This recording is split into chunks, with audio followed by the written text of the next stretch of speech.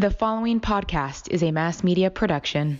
Hi, I'm Josh Galindo. And I'm Crystal Galindo. Welcome to the Going Galindo Rugrats and Renovations podcast. A lifestyle podcast where we will offer our experience and expertise in building real, lasting wealth through renovating and flipping homes. And the chaos that comes with balancing a family of 6, leaving nothing unsaid. Follow our wild ride we call life and apply our lessons to your own journey.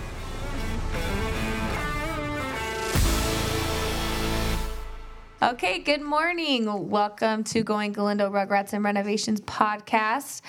Today's episode, Josh was solo with his special guest. So, babe, did Jason just leave? You want to tell us what you guys talked about? Yeah, Jason did just leave. And Jason and I, which would have had you cringing the whole time. Yeah, I'm glad I stepped out on that one. That's why we had to have you out. Jason would have felt ganged up on. Now, we talked about the BRRRR model. So he's obviously a really big believer in it, and obviously I am too.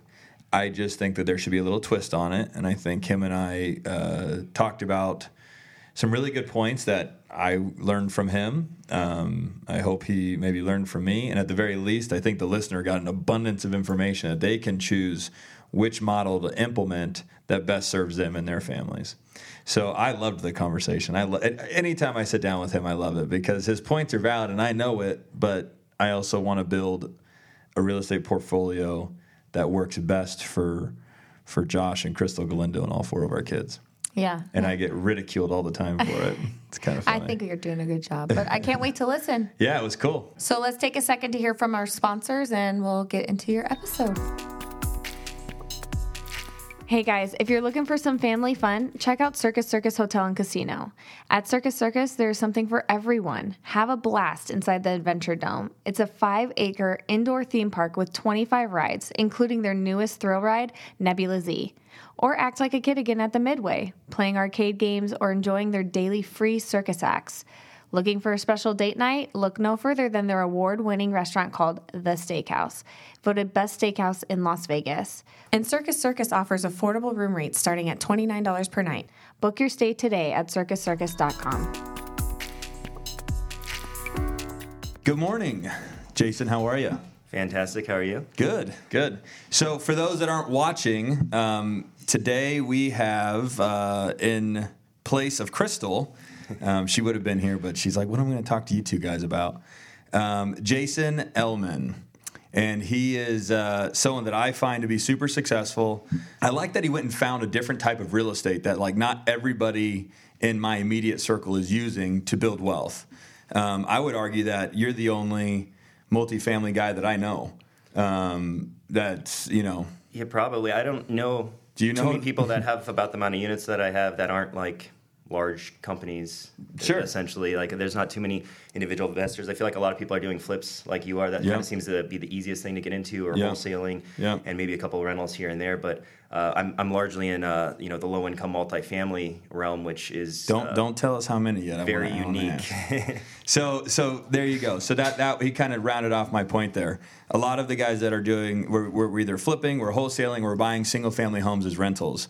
So when I heard of Jason and kind of got his elevator pitch, frankly, I was shocked. I was like, holy shit, dude, that's incredible. So go ahead and brag about yourself for a minute. It's important to do that because the listeners that don't know who you are need to know that you're the man, and everything you're saying from this point on is worth listening to. So don't be bashful, don't be humble. Hit us with everything. All right, so I really kind of got into real estate in, say, 2010 when obviously the market was a disaster.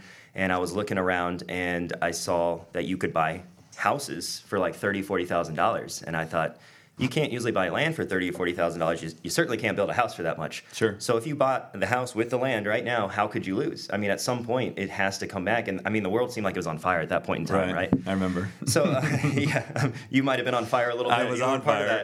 I was trying to put myself out. Forget trying to buy anything. So anyways, I wanted to go to the real estate auction, so I bought my first property there. Really? Yeah. And I was a house? Yeah, it was a townhouse for I think $17,500. Oh my gosh, no way! And I was so nervous because I'm at the. If you don't know where the auction is, I mean, you obviously know, but people listening, it's literally in a parking lot. Like you think it's a sophisticated operation and a nice ballroom. It's literally in a parking lot. It wasn't until 2016 that I got into multifamily. And that was one of those moments where I wish I would have, you do this a lot in life. If I would have known this 5 years ago, imagine where I could be, right? Oh, yeah. I mean, everybody. Yeah, and that's how it was. So I get into this multifamily property, a fourplex that I get at auction. We get a steal of a deal. I think we bought it for like $107,000. Gosh. And 107? Yeah. And we put probably 60,000, maybe 70 into it, and ended up selling it for I think $400,000 just a couple of years ago. I mean, we held it for years. Okay. But you earned a great return on it, and then you scored out at the end. Yeah, and I was doing the BRRRR method, which is kind of what we're here to talk about. So that's really kind of my first time doing the BRRRR method. Actually, was on that property, and that was at a time when I did not know what the BRRRR method was. I didn't know it existed. I was doing it without really knowing it, and then years later, I'm like, oh yeah, that's what I'm doing. I've been doing that the whole time. Sure. So it's 2016, get into the multifamilies, and at that point in time, I only had 2 rentals, and that was 2016. Where else are you working at this time? So at the time, let me interrupt first. You speak well, so you'll just start rattling, but I want to slow you down just a little bit. You didn't just trip and fall, wake up, go to the auction, buy a house, trip and fall again, do it again, trip and fall again, end up with a fourplex that you can make $300,000 on, plus a spectacular return while you held it. So I just want to backtrack just a little bit, because I know for me, when I look at you, I think highly of you for many reasons. One, you're successful, but it's how you became successful. You didn't have a guy that said, do everything that I do and you'll be good, right? You kind of had to go out there and you had to figure out, you had trial and error, you had to take risk, you had to use your own money. You had to run into problems and figure out how to fix them.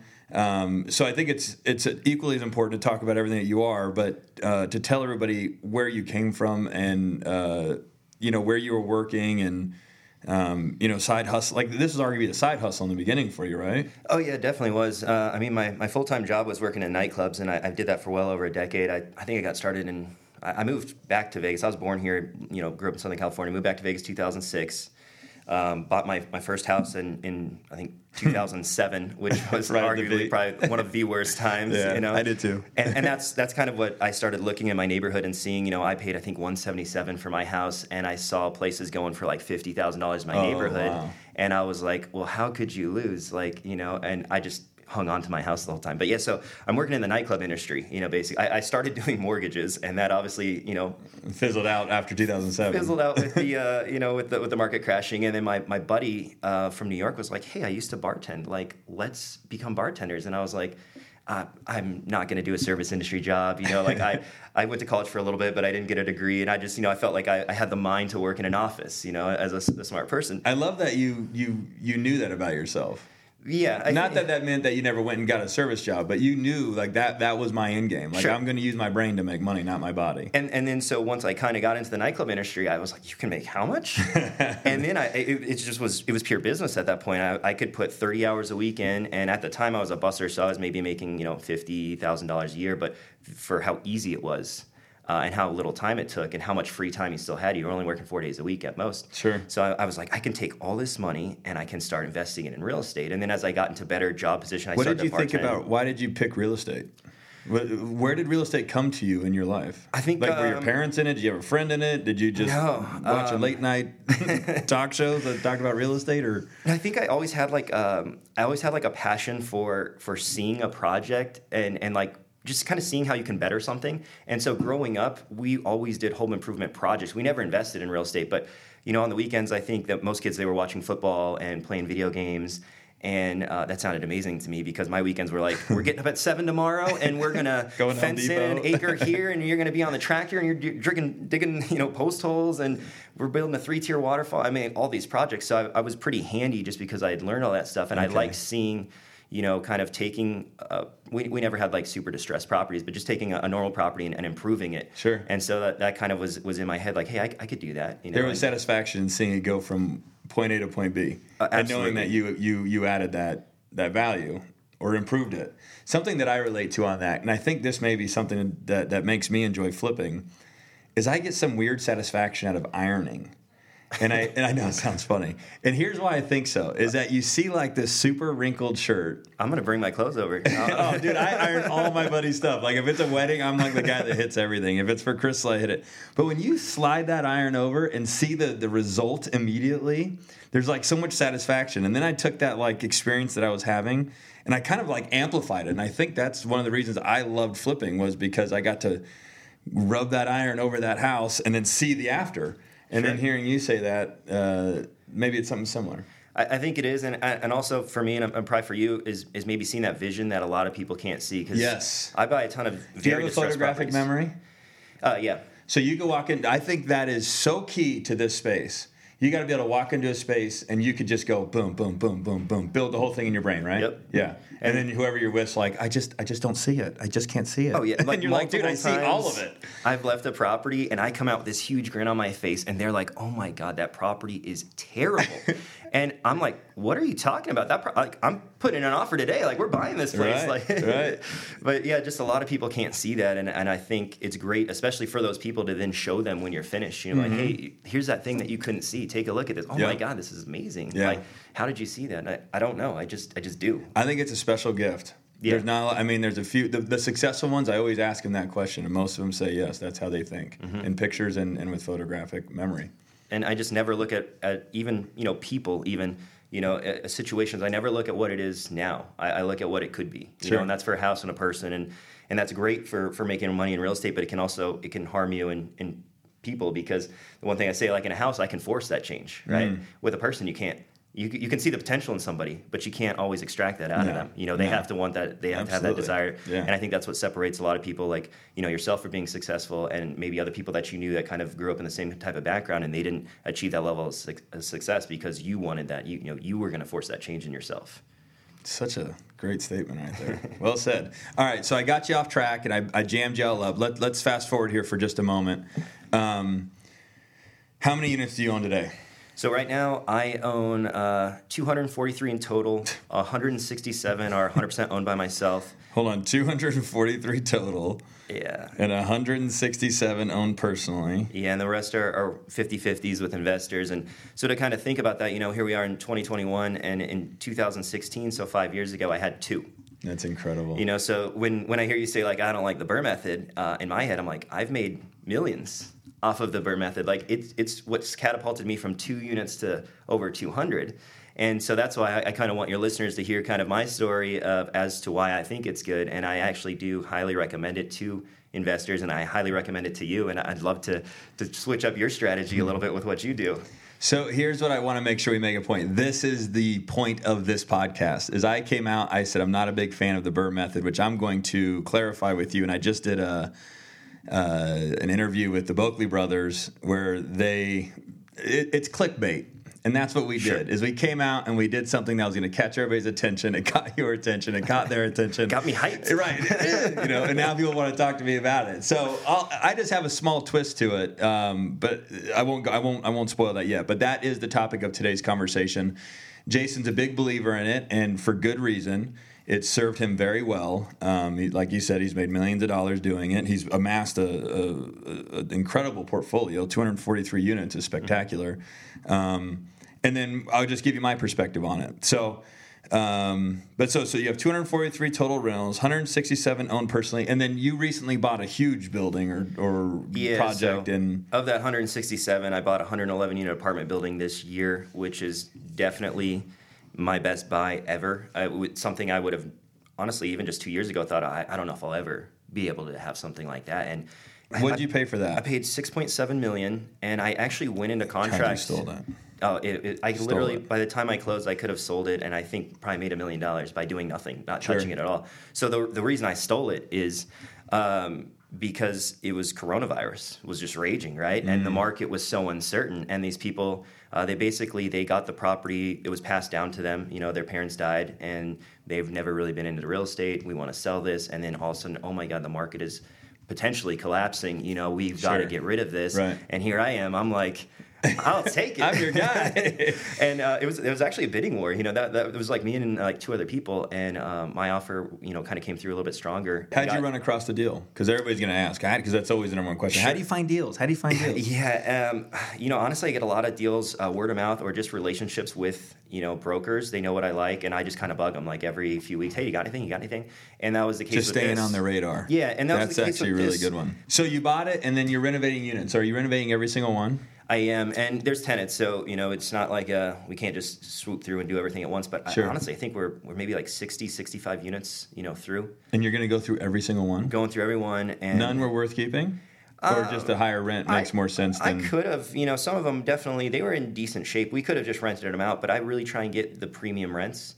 And so I feel for that, I actually feel, you need to do the rehab. But honestly, more so than getting the rents, I see that the rehab gives you the most value when you go to sell that property. Oh, sure. Because when I go to list that and the owners look at it, and a lot of people kind of have like an emotional connection to real estate, and you have to separate yourself. You're not living in this place. This isn't a house that you're buying to move into. So you don't have to like it. But these owners, they're like, wow, that place is amazing. I'd live there. Mm-hmm. Well, you're not going to, but if you're going to pay me more because you would live there, I'll create that visual for you. I'll take it. Yeah, and so that's what I do is, those people, they don't have that visual imaging in their head of how it could be or and you can look at numbers all day, but numbers don't look attractive on a piece of paper. Walking through the building and seeing the granite countertops and the beautiful floors and the two-tone paint, you're like, yeah, this is good. And then the numbers look good too, but yeah, this looks really nice. Yeah, you're selling them on the emotional side of it as well. Yeah, so I really feel like I honestly do the rehabs more for future buyers than I wouldn't argue with you. If I was just focused on cash flow, which is kind of the direction that I'm moving into, I don't want to deal with all the construction. Mm-hmm. Like, if I want to deal with construction, I would just stay in flipping. Which, of course, I'm going to. But, like, I just went out to a state and looked at a bunch of houses, and every single one of them needed to be redone. Mm-hmm. Hey, guys. It's not too late to be a sponsor of the show. If you're interested in getting your business in front of our listeners, please send us a direct message on our Going Galindo social channels. All right, cool. So let's go into the BRRRR model. So buy, rehab, rent, refi, and repeat. Yep. So I will go into what caught your attention, which was why I don't love the model. So the first thing that I said is it's clickbait. Clickbait means you'd say something that's contradictory to what the whole social media world is banging on right now. So something that I don't love about the BRRRR model, first and foremost, is the way let me back up as far as what the BRRRR model is and the history of real estate. It is arguably the only formula that exists in real estate. If you really think about it, you buy it, of course you have to buy it. You rehab it, that's your add value, however that looks. Add value, increase rents, renovate it, whatever it is. Re-rent it to generate cash flow, and then you pull out a reasonable amount of money and you just do it again. So they've made this very sexy statement, but the reality is 30, 40, 50, 60, 70 years ago, that was the model. It's just what it is. What I don't love about how it's being sold today is these big social media gurus are going on their platforms and they are telling Mr. or Mrs. Smith, who don't have access to any of the resources that they do, to go and buy a house, fix it up. They don't even describe how to not over-improve it. But so my first issue is with buying it. Mm-hmm. The reason that you and I can love and embrace this model is we have the ability to buy discounted real estate. And I think that's huge. But nobody says that. Yeah, because if you're buying at market, I'm not going to say that the BRRRR method couldn't work for you, but it's going to work at a much, much, much, much, much slower pace. Well, and then it opens you up for a tremendous amount of risk. That's my beef with it, is nobody goes buy at 75% market value, buy at 90% market value. They're just saying buy. Yeah, I think, then they say rehab it. Nobody says rehab it within reason. Make sure that you're not over-improved. You don't rehab it above its market value. They just say rehab it. Then rent it. Then you get to the refi part, and then they go pull out as much money as you possibly can. If you can get 90% or 100%, I've even heard some of these guys go on there and go, I pulled out 100%. Now, that's okay if Jason bought a house for $300,000, that's worth $300,000, or project, whatever it is, but for easy math, worth $300,000. He bought it for $2 million. He put $50,000 into it. So he goes back to the bank and he pulls all of his cash out. Very logical. He's left 10%, whatever the number is, left in the property. In the event there's a market correction of 10%, Jason is sitting pretty. It's the scenario that you're protected, which is everybody forgets about that side of real estate investing, is capital preservation. If it's easy to look at the hill going up, but you get market corrections will wipe out any profit you thought you had coming your way like instantly. And I think you have to account for that in the way that you buy these. You have to consider that. You wouldn't go out there and tell people pay market value, no direction on how to improve it, and then pull out every single penny that you've got. Not pull out every single penny. And actually, I'm going to ask you this question, Jason. I know I'm rattling a little bit here, and I want to give you an opportunity to jump in. Do you take out as much as you possibly can, or do you just get your money back? I try and take out as much as I possibly can, which most of the time is just getting my money back or leaving a very small amount behind. I mean, even on like a 36-unit apartment building, I think I maybe left like $40,000 behind, which is nothing on a property that big. That'd be like leaving $4 behind on a house. Sure. So what does that look like? So can we analyze that one for a moment? Sure. Okay. So what's it worth? What could the bank had to have given you an appraisal? What was it worth? Rough numbers. Yeah, boy. I want to say it came back at like, I don't know, 2.5 or 2.7. So let's call it 2.5. Well, that's going to make a big difference. It does, yeah. I know they gave me a loan at, I think, 70% of whatever it was, and I think my loan's like a little over $2 million. So maybe it was 2.5. I don't know. I'd have to. So you have 30% left in there. Yeah. There you go. I think you would think that that's okay too. Yeah, but I mean, if I could have taken more, multifamily. I mean, it's a different. But go ahead. Well, if I could have taken more, I would have. And actually, on a fourplex, I actually did do a 90% cash out refi, and we got way more out than we put into it. And because of that, then we were able to buy another property, and it's about scaling. But so I do agree with you that the buying is important, and I would say buy at a discount. But I would say even if you don't, I think the most important thing is having the reserves to be able to ride out a downturn market, because it's been going up for so long that we always think. So somebody's got to add another R in there. Yeah, we need some reserves in there. Jason, that would be that we're like the people that are like trying to teach people to do it the right way. Right, but when there's no talk of that, what happens if things get sideways? You've been talking about how the market can't, and I agree with you. I mean, how's this? It's just going to go up for the rest of our lives? It's insane. It feels like it did, in 2005, 2006, or everyone, literally. And this is the same thing you're talking about, Burr method now, but back then it was just buy. Right. It doesn't matter. It's going to keep going up. You're just going to make money. Buy 5 houses if you can. Yeah. Don't put any money down. Yeah. But I do agree with you. But one thing I will say though is if you can sustain a down market, which is really your ability to cash flow or have cash reserves, or if you have another job, that can subsidize. If you look at real estate, it's much like the stock market. Even if you buy at a bad time, it will come back. So this method could still work as long as you can sustain the downward time. It can drop 30%, and you could buy at market today, and it dropped 30%, and you'll still be okay as long as you can ride that out. And a perfect example is my house that I said I bought in 2007. I was way upside down, Sure. And so a lot of people just, gave it back to the bank, and I was like, I'm not going to do that. It's not the right thing to do. Yeah. I don't want to ruin my credit, The credit part was why that was the smart thing to do. And so I lived in it for a while, and then I rented it out, and I was honestly, I'd maybe make $100 on a good month, and then, a plumbing thing broke, and it cost $1,000, and there went my year's profit, right? But I had the cash flow, from my other job, my other investments to ride that out. And the reason I bring that up is I was, like I said, I bought it for $177. Say maybe I put $20,000 into it, and then places were selling for $50,000. I was way underwater, right? But I sold that house for 2 years ago for like a $20,000 or $30,000 profit. So my point is, if you can ride out the storm, you will always be fine. You could buy today. Let's say today's the peak. Today is the peak. Tomorrow the real estate's going down. I could buy all the real estate I want today, and I will still be fine in 10 years, most likely, maybe even less. Agreed. And so that's the thing. That's why you can. Now, how do you get through the 10 years? So that's where one you got to. Because here's what I think. Let me just throw this in: is if the market totally corrects, and your ability to produce general income gets wiped off the planet because now people aren't buying and selling real estate, everything's stagnant. So how does Jason protect himself? I'm sure you're a smart dude, so I know you're doing it.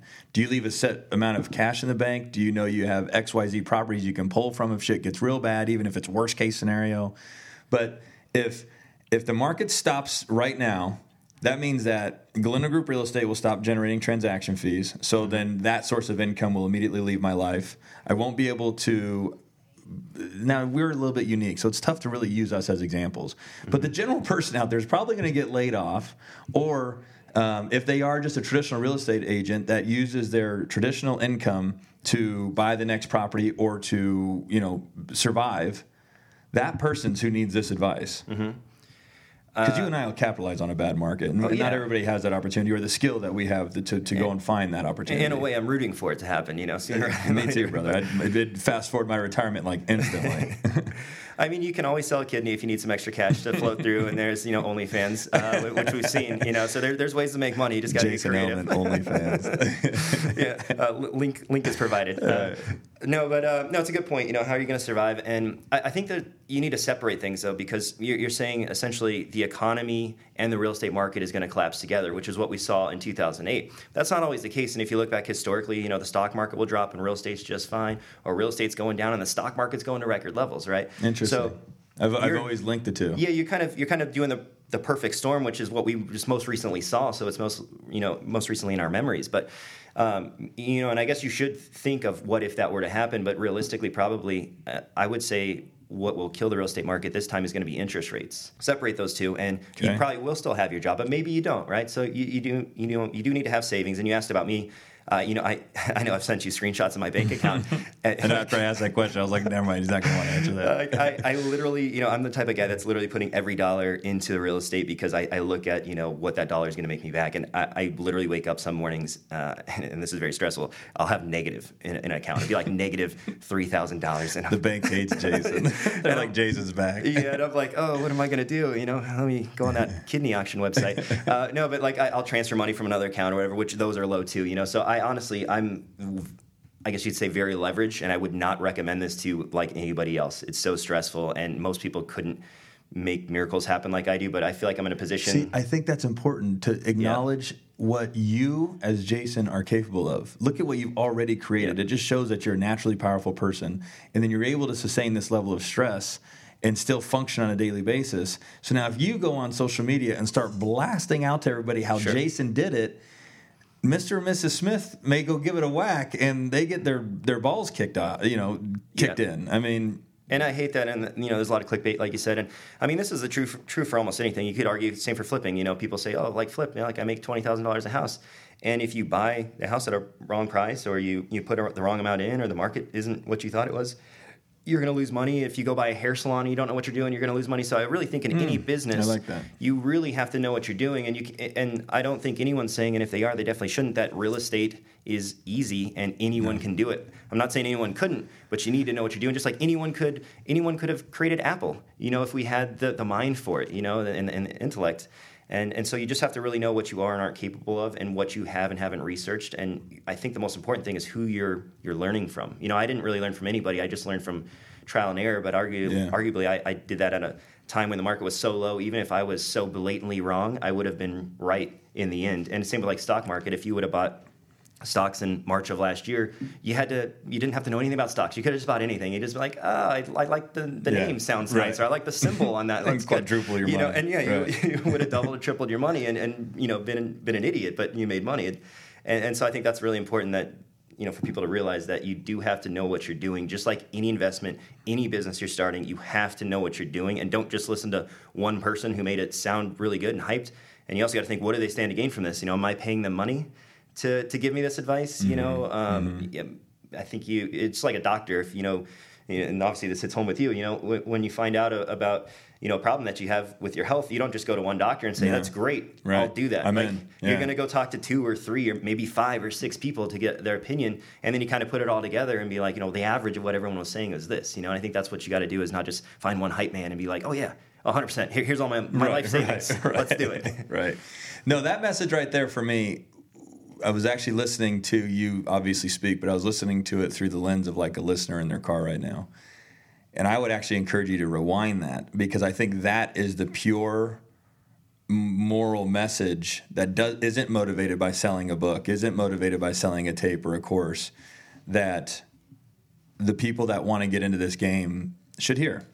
Just get educated on it and learn about it. What you just said with courses is, I've actually seen a lot of people that were very successful flippers like you or in real estate, and they're making a ton of money. They're making millions of dollars, and they start selling courses, and they're making multiple times more money selling courses than they are actually doing real estate anymore. And Sure. it's crazy the amount of money that's in education, and that's it's why crazy.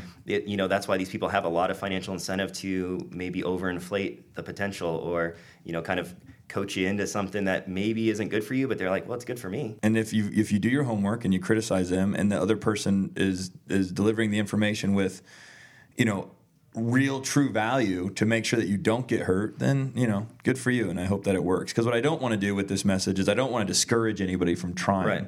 Right. I just think what Jason and I are saying is just do all of it slowly, intelligently, and with as much research, and get educated, and then jump in. So here's my next argument on the Burr model that I'd love to actually hear your point. But I think he kind of already answered it. So let's just say that we use your old house, right? You were into it for $170. Let's say that the mortgage payment on that is, well, throw it at me. You probably remember the fuck out of that mortgage payment. No, I really don't. Honestly. After all those years you owned it? I did do What do you want to call it, $1,000? Sure. All right. So $1,000, right? So now Jason's into that for $1,000 because his mortgage balance was roughly $170. I'm just throwing it out there. Okay, market correction takes place. I don't think this will happen again. It would be nice if it did, because we'd be able to buy everything in town. But that is why I don't think it'll happen again, because before it goes to the bottom, you will have owned 20, I'll have owned 20, and then the other 50 other people in this world will. Right. So I think they'll stop the market from crashing. Anyway, so let's just say that the neighbor sells for $50,000. The amount of money that he has to earn to justify his investment, $50,000, let's call it $700 a month. Okay? And that's a spectacular return. This is an extreme example. If we did like a normal example of the market going down, 10, Let's 20, use a 30%. I just wanted to use something that related with you, because actually when I do this, I use a normal scenario. Yeah, let's say it's a $300,000 house. I was going to say $300,000 house. Even better. All right. Okay. So $300,000 house, right? Market goes down 20%. 20% of $300,000. Actually, I know this one even better. Is $240,000. $240,000. The payment on the $300,000 house, we're going to call it $1,350 for easy math. Okay. The market goes down to $240. All right, $240. The next investor comes and buys that house at $240. Let's say that he's a aggressive investor and doesn't like to put a lot of money down, but he puts down 10%. He's now into this house for $225. His mortgage on that house is, let's call it $850. So for him to earn the return that he needs to on his down payment, he only has to rent the house out for, let's just call it $1,100. Okay? So the rents in the area before all this stuff took place, so start back over, were $1,400, let's call it $1,500 a month. So the $300,000 house has been sitting back collecting $150 a month. Living good, right? All of a sudden the neighbor pops up and buys this thing for $240, puts it down, he's into it, you understand all that math. So he puts his house up for rent at, let's call it $1,000. Because that's all he needs to ask in order to earn a return on his money. Now your neighbor gets wind of this, or your tenant gets wind of this, and calls you and goes, hey, I'm paying $1,500. The neighbor just listed for $1,000. I want my rent to go down. And then before you know it, you're going backwards $150. Now, if you are the guys that I hear about out there that have, 400 rentals, $150 times 400 is an astronomical number. It's It's bankruptcy worthy. I mean, you better have some insane reserves to be able to maintain that. Yeah, I mean, and if you have 400 rentals, and that's a very modest scenario. 20% isn't crazy. I watched it happen in 2019. Oh yeah, 100%. I think one where you're not calculating it is interest rate change, right? I mean, at 3% right now, like I would say it would be not unheard of for them to go up a whole percent or even 2%. I mean, if you look at the last crash, I think it was like 6.5% was crazy. So as prices go down, if their interest rate's going up, their payment it's going to drop, but not as much. Like let's say in a scenario of if it goes down 20%, I bet their payment only goes down maybe 15%. So I'm just saying like that was good. I didn't even consider that. Yeah, and that's the thing. And that's the thing. This debate or whatever you want to call it was really just an educational thing for either me, you, or the listener. Sure. Whoever wins. But that was actually a really good point because interest rates got to go up for the price to go down. Yeah, 100%. Otherwise, the prices would just stay where they're at. Yep. And then the cost of borrowing goes up. So this guy's scenario of a reduced payment doesn't necessarily translate. Because, like I'd say his is maybe going to be $1,150 or $1,200. So like it's going to go down. It's going to be less than yours, but not as less. It's not apples to apples. Other things are going to change. That's going to cause that price to go down. So that's one thing you got to think of. And I think the most important thing is a misunderstanding, which I feel that you have, or at least I feel that you have, is with the BRRRR model and actually with rentals. So I feel like you're buying rentals for cash flow. Like you're looking at the cash flow and how I could live off of that. And I don't think that's what the BRRRR model is. I don't think that's what rentals are about. They're not about cash flow. They're about appreciation and equity. That's where the real money is. Like if you look at it. Yeah, no, I mean you're right. Of course you're right, but that's not what I'm doing. But that's because I want to own. But see, that's go why ahead, keep I going. would argue with you if you would do that. If you would do the BRRRR model, okay, you would have millions more. But what do I do with that money? It's all what I brag about it at the next party I go to. You buy more houses and then you keep getting more and more millions. But that millions, I don't think you're wrong. But it's on the balance sheet. It doesn't show up in the form of being able to go to Starbucks and buy a coffee. Well, see, that's why you trade up. When I do the BRRRR method, I'm not buying these places and keeping them for 10 years. I'm buying them. I'm keeping them for, if you keep them over a year, then obviously you get tax savings, right? Yeah. So pretty much everything I keep over a year. Yeah. And then I'm keeping them for 1, 2, 3 years, and then I'm buying something bigger, right? Or more. So like, let's say you have your $300,000 house, right? Mm-hmm. And then you get the profit on that, and now you buy 2 $300,000 houses. And then a year or two later, then you buy 4. And that's what the whole BRRRR method is it's about scaling up your real estate portfolio. And in doing that, you are going to generate more cash flow, which is what you like. But most importantly, getting rentals is not about cash flow. It's not at all. And if you look at the numbers, you'll see that. But are you saying that like there's a different strategy behind buying rentals that isn't focused on cash flow, and there is a strategy about buying rentals that kind of talks about cash flow? Because hearing you say buying rentals isn't about cash flow, I don't know how that. I mean, I get it because then you're just saying I'm buying just to take advantage of appreciation and assuming that that's always going to be there. So you have to be knowledgeable of the cash flow because obviously if you're having negative cash flow, there's how are you going to stay afloat, right? But it's like. Let's say I'm going to go on a date, right? I ask a girl, hey, can we go to dinner? Are you explaining I buy rentals not for cash flow analogy? Okay. Okay. Right. I just want to make sure I'm following here because I got to get this one. Okay, so if I'm going to take a girl on a date, and I go, hey, do you want to go out for dinner and drinks? And she goes, sure, right? Am I really just asking her out for dinner and drinks? Like I mean, not you, but yeah. I'm hoping for like the bonus, right? Sure. Like the dinner and drinks, I'm enjoying the company, I'm enjoying the food, but I'm hoping for the bonus later, right? That's how the BRRRR method is with real estate. The dinner and drinks is the rental income, right? So, yes, do I want rental income? Yeah, I want the rental income. But what I really want is the bonus. And the bonus is the appreciation value of the real estate. And that's where all the money is to be made. And if you look at it, let's just say your $300,000 house, let's say you have a mortgage on it. How much are you going to cash flow a month, do you think? I don't know, 200, 300, 400? Nothing. Right? So $200. Let's say 200, right? So that's $2,400 a year. Yep. Let's just say I'll write you down here. Okay, Keep going. yeah. $2,400. Okay, so $2,400 a year you're going to make. That's your profit, right? Yeah. So now the house, let's say in 2 years, 5% appreciation is normal. I mean, shoot, we probably got like 10% last year at least, right? But like 18%. Or last year or this year? This year I think it's like 18%. So let's just say like we'll do whatever. it kind of normal, and then we'll we'll expand on that. So let's just say it's 5% a year is appreciation, which is something that's pretty easy to expect. And so in a 2-year period, it's gone up 10%, right? Okay. 5 and 5. So now you've made $30,000 in equity. So we have $2,400 because we're using 2 years here, and then we have $30K in equity. Okay. So you just made $30,000 more. Like subtract, Subtract what? That's $5,000. If you're just looking after the rent, you only made $5,000 in rent, but in your equity, you made $30,000. That's right. why you want to scale this model because what you're doing is you're not scaling. You're buying cash for properties, right?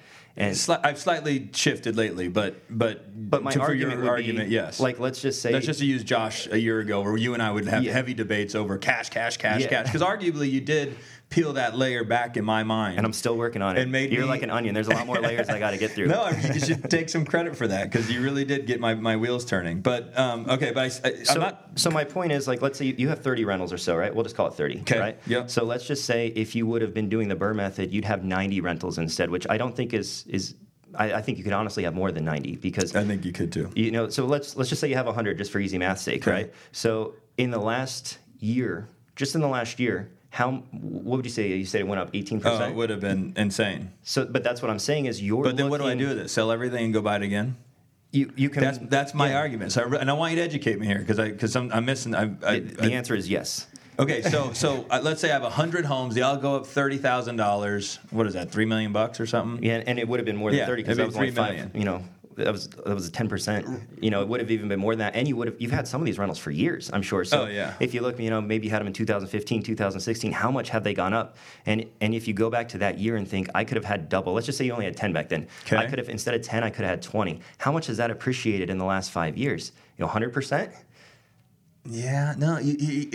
My argument back to because I've never sat here and said and call me out if I'm wrong in saying this and looked back at you and said, Jason, everything you're saying has no logic and no sense.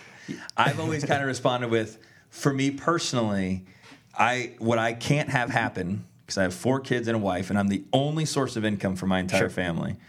Is that a correction comes and I've got 90 rentals and now I'm going backwards $150 on 90. But my argument on toast. that would be, I understand what you're saying, and obviously that makes sense. But my argument would be, if you would have been doing the BRRRR method the entire time, you literally said, "What would I do with all the money?" Right? You literally would have millions of dollars more that you could have in the bank. So you that would would have been be a cushion. saying, like every year you reanalyze and you sell 15, 20 of the homes, you make a bunch of money, and you go buy more. Mm-hmm.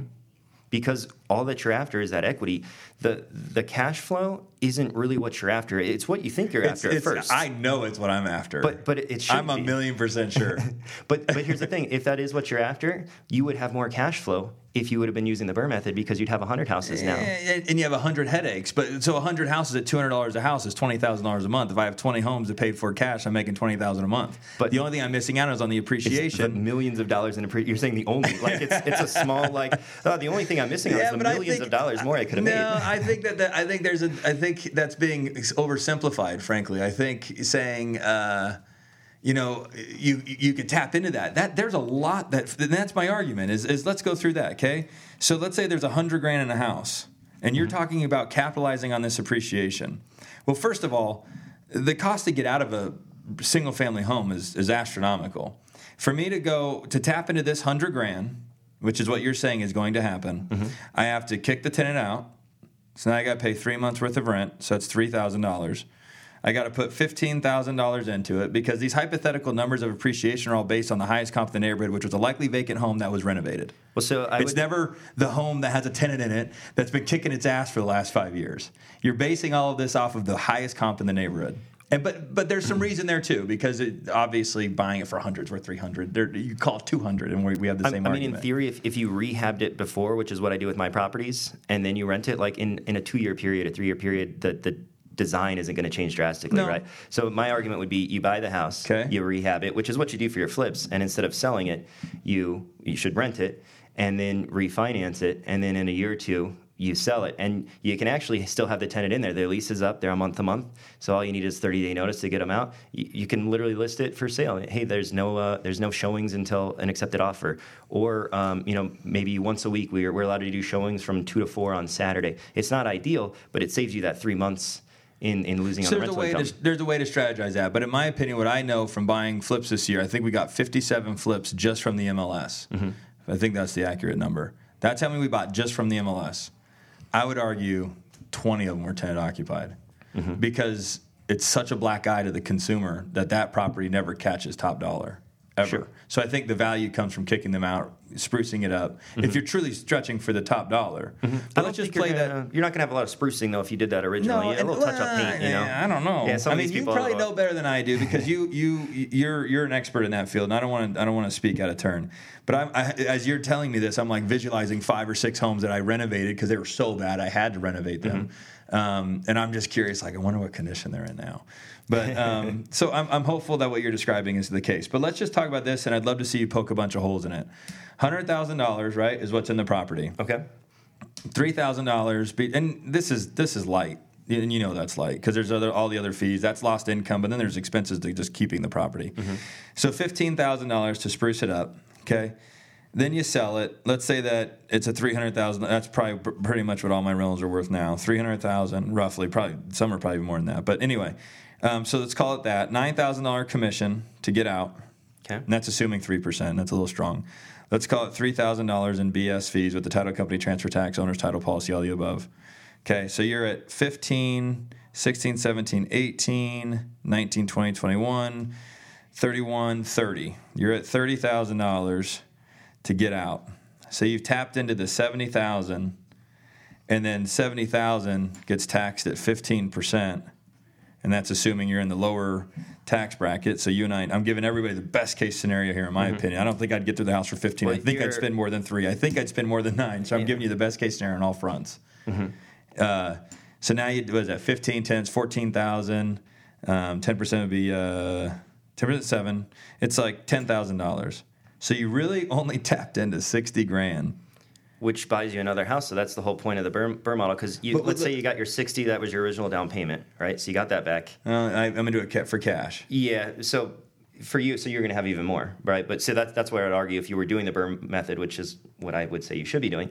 Let's just say you put $60,000 down, so you're getting that 60, and then you just got that $60K profit. Now you can go buy 2 houses at $300,000 and get 2. I don't disagree. And like I said, it's not the cash flow that you're really after. You want to make sure the cash flow is good so that you don't, go bankrupt and go out of business. But really, what you're after is the equity, and that's how I went from, I had $300,000 5 years ago to millions now, is because I did that. And you've been obviously insanely successful as well. But I'm telling you, if you would have done the Burr model, and still probably if you would do it, you would have millions more. You'd be so much more successful. So let's talk about this, because I'm trying to find arguments everywhere as you're rounding this off. Because again, I don't think you're wrong. If I'd have implemented that, I just don't know if it was right for me and my family. One, I think I'm the only guy in our circle of our extended reach that witnessed 2007 personally. Like I didn't have a second job. Like sure. I was like a real estate professional in 2000. You were all in. I was all in. I got my ball. I watched the biggest hitters I'd ever seen in my life. Guys that were throwing money around that would make the richest guy that we know today look weak. Like I overheard him on speaker because we shared an office. He's in his bed and his buddies called him because the wife called his buddies and said, "You need to talk this guy off the ledge." And I overheard him in his bed going, "It's happening so fast. I can't stop anything. I can't. Everything's just coming so fast." And he wouldn't get out of his bed. He was so fucked up mentally. And then if you read the newspaper at that time, there was some big boys that we had seen their name on buildings. They're jumping off their fucking balconies. I mean, people were like. People didn't see that. I did. Sure. And maybe that's where I'm scarred, and that's okay. And the fact that you didn't have to witness that has been a blessing for you because you don't have to always constantly be worrying about the world falling down. And it's been good to you to not have to live in fear, which is arguably what I'm doing. But I have to protect myself because I never want to go back to that place again. I told myself I'd never go back to that place. Sure. And I've built my life around never having to ever have to go back to that place. And recently, I think my model, you've heard of stress tests with the banks. Mm-hmm. My model had a full-blown stress test last year, and it survived. Well, yeah, I mean, you have no stress if you have everything in cash. I mean, what's the stress that you can but I have a few mortgages, and I'm buying other stuff. And I'm buying this building, right? Yeah. So I'm taking on a $2.5 million loan here. I had to come up with $1 million, so that's why I respected your $1.8 million grab so much, because that was fucking cool to hear you say that, because I know how hard it was for me to go find $1 million. Oh, it wouldn't have been hard at all. You just refinance your proproperties that you have in cash. Well, some of it. In 30 days, you would have had all the money that you needed. I don't understand. Well, that just offsets. I didn't want to do. I'll be honest. I took half from my existing assets and I saved the other half because what I didn't want to do is buy this building and then not really have any real cash flow, because I used the money I borrowed the money for the down payment, which came with a new debt obligation. So now the cash flow from the building just got eaten up. And then what was the point of buying the building? Although there's a For whole the other appreciation. That's where the real money is in real estate, is the appreciation. And what I love about it, like, you obviously flip But a lot. see, I just want cash flow. Why do we want? Because that's all work. I think what we should want is money at the end of the day, right? No, There's more I than just one way to want get it. I want fresh babies every day, every month. I want brand new. Is that why you have 4 kids? Yeah, I could keep going forever. But no, I mean, you're not wrong. But personally speaking, I want 50, 70, 80, 100,000 a month in cash flow. And if I'm worth 0, I don't give a fuck. If I'm worth $1 billion, I don't give a shit. As long as I'm getting $100,000 a month. I would argue, though, that your cash flow today would be stronger than it is now if you would have done the Burr method 5 years ago. So if you want cash flow ultimately, I think that your cash flow would be stronger. And that's how my cash flow gets stronger, is because I get all this equity or this forced appreciation that comes through the market. I'm able to buy more and more units. And let's just say if I make, my goal is to make $200 to $400 a month per unit, per door, right, with my loans, after the loans. Sure. So I went from 2 units to, the 243. So you can do the math on that. My cash flow has gone up multiples by doing the Burr method. So you're saying I think what you're doing is you're focusing so much on just the cash flow that you're missing the bigger picture, and realizing if you did the Burr method, you would get that cash flow that you want, and you would have so much more equity, and you actually would probably arguably be in a better position financially for a downturn market, because you would have more in the bank. Yeah, and I'm trying to take what you're saying and applying it to my actions today. Because I don't wake up and read the Burr model and then do the Burr model every day. But I think subconsciously I'm beginning to embrace it. But I'm also embracing it, and this is all personal, on a personal level. Sure. Because I have such a safety net now. I wouldn't have done that in the beginning. It's just we were just in a different place. And you have been rewarded for it, and my hat goes off to you for that. But when I look back, I go, okay, I got 30 properties 30 vaults that I can open up, and now I can start. And I don't think anybody should go 30 now that I understand debt a little bit better. I think maybe buy 10 with 50% down, and you're going to tell me I'm crazy and not to give that advice. But at least you're doing 50% instead of nothing. Well, I think it should be a little bit more conservative, and I do believe that you should take on debt. So. But I would say just be conservative in the first initial building phases, so that if the whole empire caves in, you've got some equity or cash somewhere that you could tap into. If you're that's the other thing I would even ask Jason, and I'd ask you this, is how much of your net worth and ability to go and buy more was all based on market appreciation? A lot of it, for sure, was. Yeah. So what happens now? You think the market's going to go to 100% in the next 5 years? Well, I think... I'm sorry, 300 per 200%? No. I think a big thing is... So now might be the time to start really thinking about cash flow and not over-leveraging yourself. Right, but like I said, the cash flow is there. It's there. Like, if you focus... because you're built into that. Yeah. Let's talk about the guy starting today. Right. So the person starting today, though, I feel like you do have to focus on being able to meet your obligations. I would say maybe think, if the market goes down 20 or 30%, if rents go down 20 to 30% from what they are now, would I be able to make this payment? There you go. And I think that's all you have to do, because like I said, even if real estate goes down 30%, 40%, it goes down 50%, it will come back, and it will come back for more. And you just have to ride out that storm. Yep. So you just need to make sure that you can ride out that storm. So you do have to think about cash flow a little bit, but that's not the ultimate goal. But it will come. It'll come as like a side, if you just focus on that appreciation. What I am going to tell you is that I'm sure tonight I'm going to be tossed and turned and reanalyzing this whole conversation, because I'm trying to stay conscious and in the moment to keep the vibe going instead of sitting here and analyzing. But I'd love to chat with you again about the appreciation thing and see it once I have time to analyze it. I feel if we sat down and just loosely, looked at your last 5 years and stuff that you bought and more stuff you could have bought and the appreciation that would have. I truly think if we sat down and did very rough numbers, I'd jump off a bridge. Yeah, I'm going to take out some life insurance on you before we have that conversation, right. Just in case. But all right, we all know adulting is hard. You know what shouldn't be hard? Buying a house. Robert Coomer has helped us and our friends buy and refinance houses for the past 15 years. Every time we work with him, we know we're getting the best service possible and that the person on the other end of that phone call has a smile on their face. And that leaves a smile on ours. Call Robert Coomer. He does all the heavy lifting for you so you can worry about more important things like what kind of wine pairs with your leftover pizza. But seriously, give him and his team a call at 702-850-2000. You won't regret it. So let's summarize this. So Jason, before you go, if you'd be so kind and just repeat, because I think that's what resonated for me. If I was a listener, I know I would have picked up on that statement. You just said budget for 20-30% decrease in rents. Yeah. Just say that again. Yeah, I think you need to account that if things were to go down 20 or 30%, you know, in terms of rental income, would you be able to sustain that property? And honestly, even if you're running negative, like you can still run at a loss as long as you financially are able to sustain that loss. Because a loss in a real estate, I feel, is almost always temporary. You know, as long as you can ride out the storm. And the people that lose are the people that can't ride out the storm. Yep. And then the people like us profit off of them not riding out the storm because then we get the deals. Right.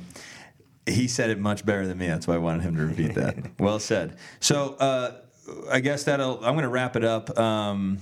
And Jason, I respect the shit out of you. Oh, thank you. I think you're a rock star. I love that you forced me to think, you know, a different way and creatively. I think that's all I got for you. Yeah, I think that's what's important, you know, and more than just this discussion here, but in the world is we can have different views on something and we can have a conversation and sit down about it. And I can say a few things that you might say, you know what, maybe that changed my mind a little bit. And you might say some things because literally after I heard you talk about it, I went back and looked, well, if things were to go down 20 or 30%, would I be okay? And I'd be like, okay, well, I need to be a little bit more cautious, you know. Good. And I think that's how the world needs to work is, you know, listen to people with opposite opinions and take away a little bit. And we don't have to 100% agree, but we can still learn something from each other. Beautifully said. I'm going to end it with that because that was such a good saying. Good job, brother. Right. Thanks, man. Good chat. Appreciate you. All right, guys, that's going to do it for today. Thank you so much for listening. If you enjoyed the show, please rate, subscribe, and share our podcast. You can also connect with us on social media or at GalindoGroupRealEstate.com. Until next time, thanks again for listening.